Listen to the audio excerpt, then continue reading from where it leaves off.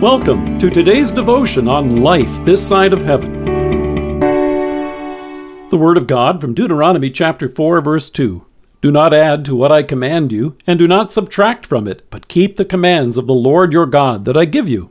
Do you have hyperopia, or even presbyopia? Don't be afraid, you're in good company. It just means that you may need eyeglasses because you have what's known as refractive errors in your eyes. The National Eye Institute reports refractive errors are the most common type of vision problem. More than 150 million Americans have a refractive error. They go on to note that one of the causes is the length of our eyeballs. That is, when the eyeball grows too long or too short. The folks at Columbia University Irving Medical Center note, if the eye becomes too elongated for its optical power, it can't focus on distant objects. If it grows too little, the eye can't focus on nearby objects. So they go on to note that the size of the eye may become too short or too long, which places the image either before or in front of the retina.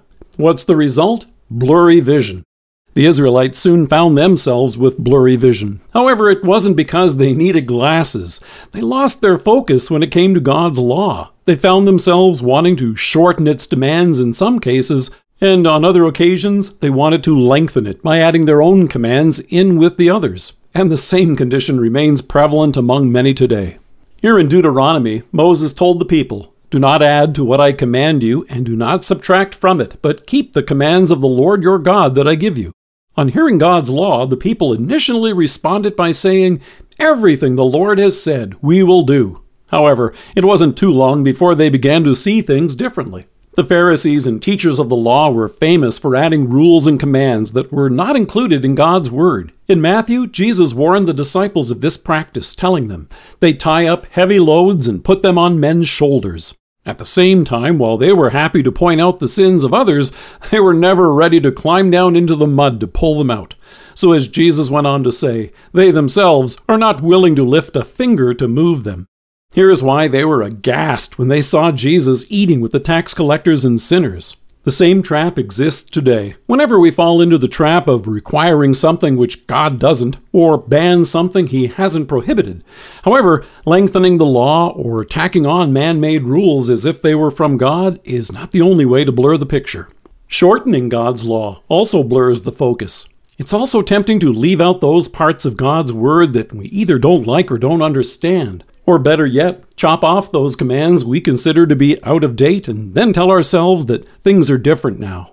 The reality is that by having this blurred vision of God's commands, we risk losing sight of God's grace along with it. The Vision Council of America notes, many don't know that they could be seeing better. That's why eye exams are so important. And here is why Moses, with great love, shared this injunction with the Israelites. In Matthew, Jesus said, I tell you the truth. Until heaven and earth disappear, not the smallest letter, not the least stroke of a pen will by any means disappear from the law until everything is accomplished. And that's exactly what our Savior came to do. When you and I examine ourselves according to the law, we can see our sins in its uncomfortable reality, and how far short we've fallen comes into focus.